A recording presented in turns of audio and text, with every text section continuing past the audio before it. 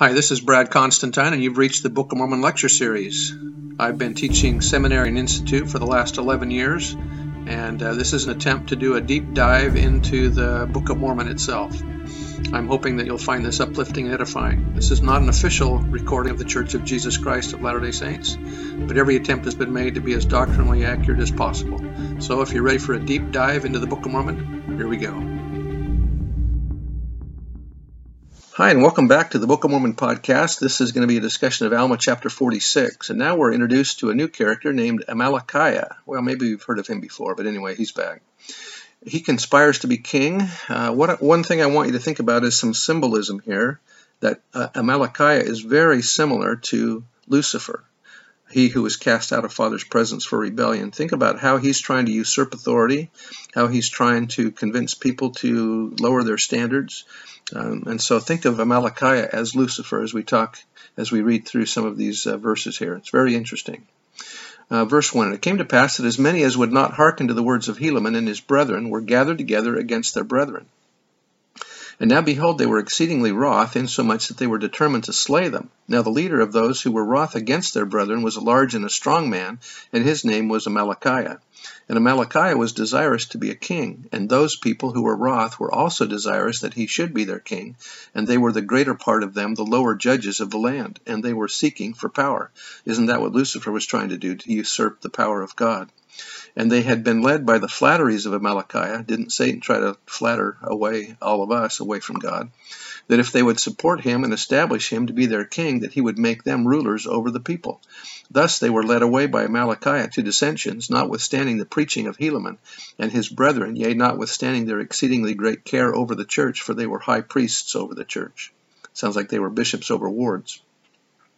And there were many in the church who believed in the flattering words of Amalickiah. Therefore they dissented even from the church, and thus were the affairs of the people of Nephi exceedingly precarious and dangerous, notwithstanding their great victory which they had had over the Lamanites, and their great rejoicings which they had had because of their deliverance by the hand of the Lord. Thus we see how quick the children of men do forget the Lord their God, yea, how quick to do iniquity, and to be led away by the evil one. Again, Amalickiah being similar to Lucifer.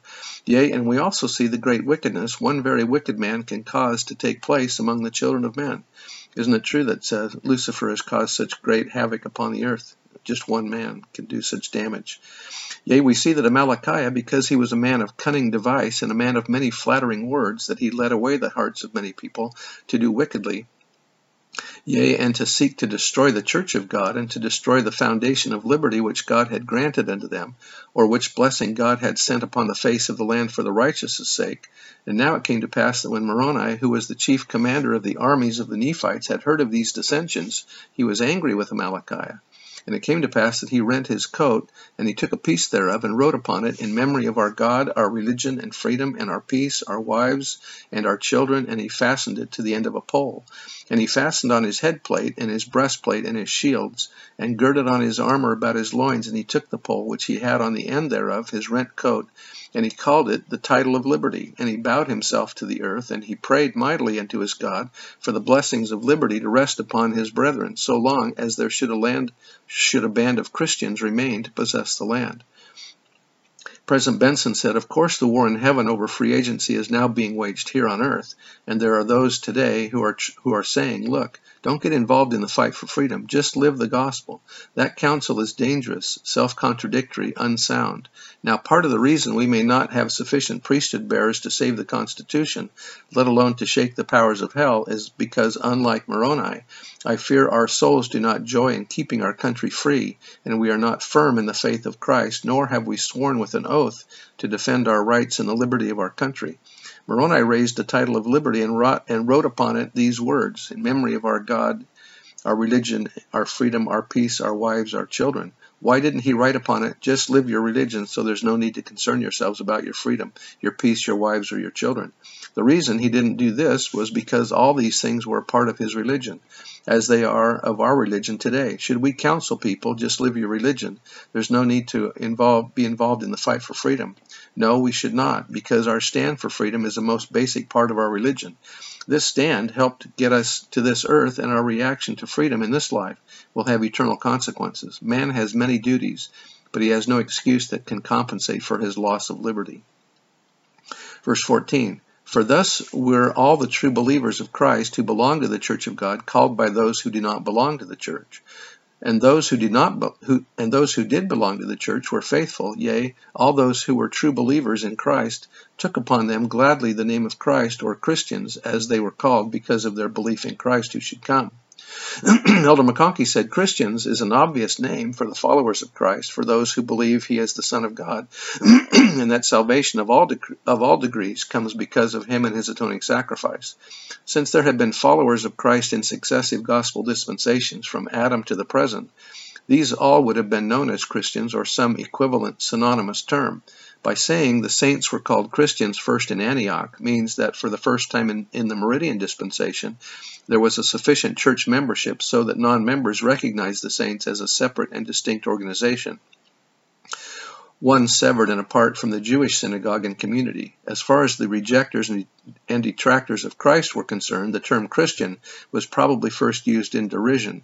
Such was clearly the case among the Nephites. The Book of Mormon account, recording events in about the year 73 BC, well over a century before the Antioch congregation came into being, says, Christians, for thus were all the true believers of Christ.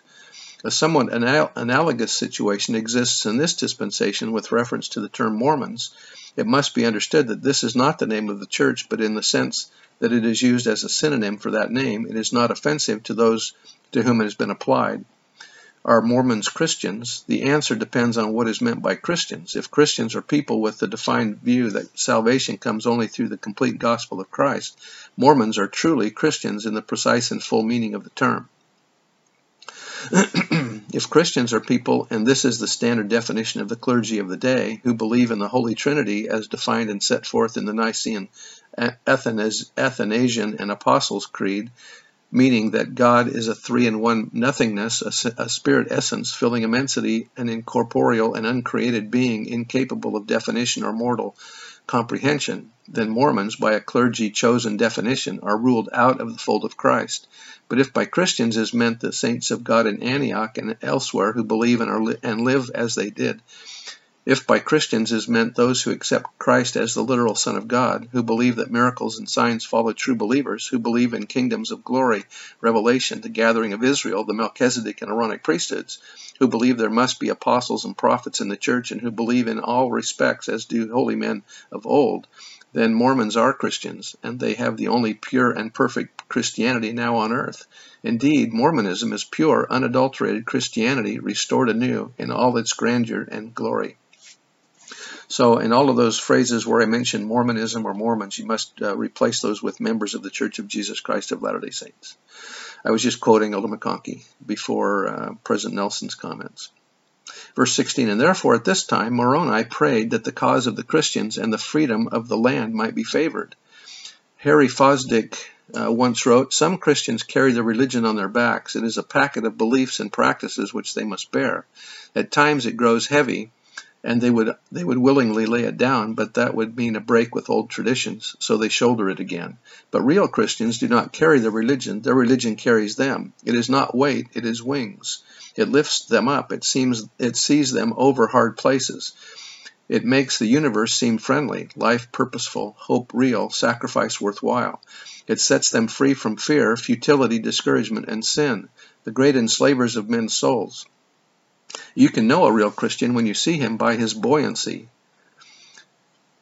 I hope it is clearly evident when the world looks at us that we are known for our buoyancy, that we live, believe, and practice real Christian ideas and doctrine. That was by L. Tom Perry. Elder Worthland said, two characteristics identify Christians. One, they profess belief in the Savior, and two, they act in harmony with the Savior's teachings. Faithful members of the church called saints or Latter-day Saints qualify clearly in both characteristics. In our belief and action, we demonstrate that Jesus Christ himself is the chief cornerstone of our faith. By definition, a Christian not only professes belief in the Savior, but a Christian lives and acts according to the teachings and commandments of Jesus Christ. He taught, not every one that saith unto me, Lord, Lord, shall enter into the kingdom of heaven, but he that doeth the will of my Father. Jesus also said, if ye love me, keep my commandments. He commanded us to pattern our lives after his. True disciples of the Lord must be doers of the word and not hearers only. As we take his name upon us, we most certainly are Christians, for we bear the name of Christ. Each week as we partake of the emblems of bread and water, we do it in remembrance of him. We renew our covenant that we are willing to take upon us the name of the Son of God and always remember him and keep his commandments which he has given us. And if we're ever accused of being Christians, I hope there's enough evidence to convict us. Verse 17, and it came to pass that when he had poured out his soul to God, he named all the land which was south of the land Desolation, yea, and in fine, all the land, both on the north and on the south, a chosen land, and the land of liberty. And he said, surely God shall not suffer that we, who are despised because we take upon us the name of Christ, shall be trodden down and destroyed until we bring it upon us by our own transgressions. And when Moroni had said these words, he went forth among the people, waving the rent part of his garment in the air, that all might see the writing which he had written upon the rent part, and crying with a loud voice, saying, behold, whosoever will maintain this title upon the land, let them come forth in the strength of the Lord, and enter into a covenant that they will remain, or that they will maintain their rights and their religion, that the Lord God may bless them. And it came to pass that when Moroni had proclaimed these words, behold, the people came running together with their armor girded about their loins, rending their garments in token, or as a covenant that they would not forsake the Lord their God. Or in other words, if they should transgress the commandments of God, or fall into transgression, and be ashamed to take upon them the name of Christ, the Lord should rend them, even as they had rent their garments. Now this was the covenant which they made, and they cast their garments at the feet of Moroni, saying, we covenant with our God, that we shall be destroyed, even as our brethren in the land northward, if we shall fall into transgression. Yea, he may cast us at the feet of our enemies, even as we have cast our garments at thy feet to be trodden under foot, if we shall fall into transgression. For the Nephites, righteousness was at the heart of good government. A government was only as good as its people and its leaders. They were convinced that they could enjoy the blessings and protection of the Almighty only in a state of faithfulness and fidelity to their covenants. Thus the people cast their garments at the feet of Moroni. Similarly, in the exchange of letters between Moroni and the chief judge Pahoran, even though Moroni was unaware of Pahoran's plight, we see the nobility of soul and fearlessness of Moroni in his attitude toward upholding the Nephite government and destroying all influences which would seek to rob men and women of their inalienable rights. And that was by Millet McConkie. Verse 23, Moroni said unto them, behold, we are a remnant of the seed of Jacob. Yea, we are a remnant of the seed of Joseph, whose coat was rent by his brethren into many pieces. Yea, and now behold, let us remember to keep the commandments of God, or our garments shall be rent by our brethren, and we be cast into prison, or be sold, or be slain. Joseph's coat of many colors has become legendary. There's no short of traditions about the coat. Brother Nibley talks about the coat of many colors being as a garment, as a priesthood garment. Let's go down to verse 24. Yea, let us preserve our liberty as a remnant of Joseph. Yea, let us remember the words of Jacob before his death. For behold, he saw that a part of the remnant of the coat of Joseph was preserved and had not decayed. And he said, even as this remnant of garment of my son hath been preserved, so shall a remnant of the seed of my son be preserved by the hand of God and be taken unto himself, while the remainder of the seed of Joseph shall perish, even as the remnant of his garment. Now behold, this giveth my soul sorrow. Nevertheless, my soul hath joy in my son, because of the part of his seed which shall be taken unto God. Now behold, this was the language of Jacob. And now who knoweth but what the remnant of the seed of Joseph, which shall perish as his garment, are those who have dissented from us? Yea, and even it shall be ourselves, if we do not stand fast in the faith of Christ. And now it came to pass that when Moroni had said these words, he went forth, and also sent forth in all parts of the land, where there were dissensions, and gathered together all the people who were desirous to maintain their liberty, to stand against Amalickiah and those who had dissented, who were called Amalickiahites. And it came to pass that when Amalickiah saw that the people of Moroni were more numerous than the Amalickiahites, remember that Satan only was able to get 1/3 part of the host of heaven, so there was more of us than those that followed him. And he also saw that his people were doubtful concerning the justice of the cause in which they had undertaken. Therefore, fearing that he should not gain the point, he took those of his people who would, and departed into the land of Nephi. Now Moroni thought it was not expedient that the Lamanites should have any more strength. Therefore he thought to cut off the people of Amalickiah, or to take them and bring them back, and put Amalickiah to death. Yea, for he knew that he would stir up the Lamanites to anger against them, and cause them to come to battle against them, and this he knew that Amalickiah would do, that he might obtain his purposes. Isn't Satan always trying to stir people up? Therefore Moroni thought it was expedient that he should take his armies, who had gathered themselves together and armed themselves, and entered into a covenant to keep the peace. And it came to pass that he took his army, and marched out with his tents into the wilderness to cut off the course of Amalickiah in the wilderness. And it came to pass that he did according to his desires, and marched forth into the wilderness, and headed the armies of Amalickiah. And it came to pass that Amalickiah fled with a small number of his men, and the remainder were delivered up into the hands of Moroni, and were taken back into the land of Zarahemla. You can tell the courage that Amalickiah has. Looks like he's kind of a coward, huh? Kind of like Satan. Now Moroni, being a man who was appointed by the chief captains, or the chief judges, and the voice of the people, therefore he had power according to his will with the armies of the Nephites, to establish and to exercise authority over them. And it came to pass that whomsoever of the Amalickiahites that would not enter into a covenant to support the cause of freedom, that they might maintain a free government, he caused to be put to death. And there were but few who denied the covenant of freedom. And it came to pass also that he caused the title of liberty to be hoisted upon every tower which was in all the land which was possessed by the Nephites. And thus Moroni planted the standard of liberty among the Nephites, and they began to have peace again in the land, and thus they did maintain peace in the land until nearly the end of the 19th year of the reign of the judges. So that was around 72 BC. And Helaman and the high priests did also maintain order in the church, yea, even for the space of 4 years did they have much peace and rejoicing in the church. What's become of Amalickiah, I wonder? And it came to pass that there were many who died firmly, believing that their souls were redeemed by the Lord Jesus Christ. Thus they went out of this world rejoicing. And there were some who died with fevers, which at some seasons of the year were very frequent in the land, but not so much so with fevers because of the excellent qualities of the many plants and roots. In other words, they had herbs, it sounds like, which God had prepared to remove the cause of diseases to which men were subject to, or by the nature of the climate. Hugh Nibley said they were able to control fevers because of the very good remedies they had from these tropical plants. Quinine wasn't discovered until 1840. Nobody knew that the quinine bark would cure these fevers until then. They didn't know what could cure them. They didn't know about mosquitoes or anything else. Again, here we have a wonderful insight. There are these occasional flashes of background in the Book of Mormon, which for the most part concentrate intently on the issues of salvation. But here it just happens to note in passing that it was fever country, and there were diseases to which men were subject by the nature of the climate, which was tropical and humid. The fevers were held under control by the most excellent quality of the plants. Elder McConkie said, there are two opposite and almost equally unsound views held by many people as to the value and place of physicians in society. Most people rely entirely on doctors and medical science where health is concerned, and make no attempt to seek the healing power of the Lord. Some others reject hospitalization and medicinal aid, supposing that it is only by divine aid that health will or can be restored. Actually, of course, the Lord intends that men should exercise faith in Him so as to be healed, but He also intends that men should use the agency and intelligence He has given them in both preventing and curing sickness. It is proper that the sick should be nourished with all tenderness, with herbs and mild food. The Book of Mormon speaks of the excellent qualities of the many plants and roots which God had prepared to remove the cause of diseases.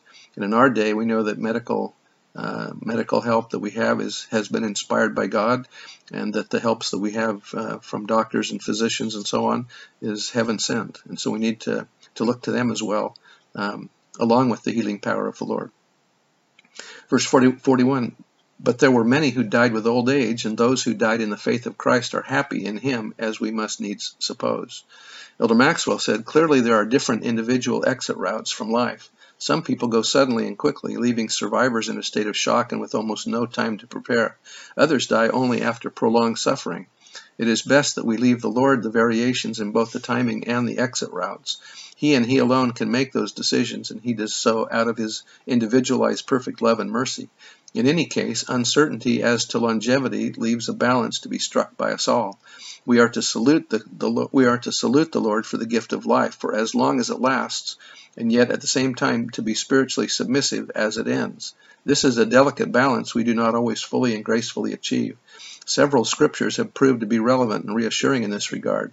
When these have been shared aloud with many who also suffer from cancer, they have been far better than anything I could say, especially to those valiants who reach that point where they are sick of being sick.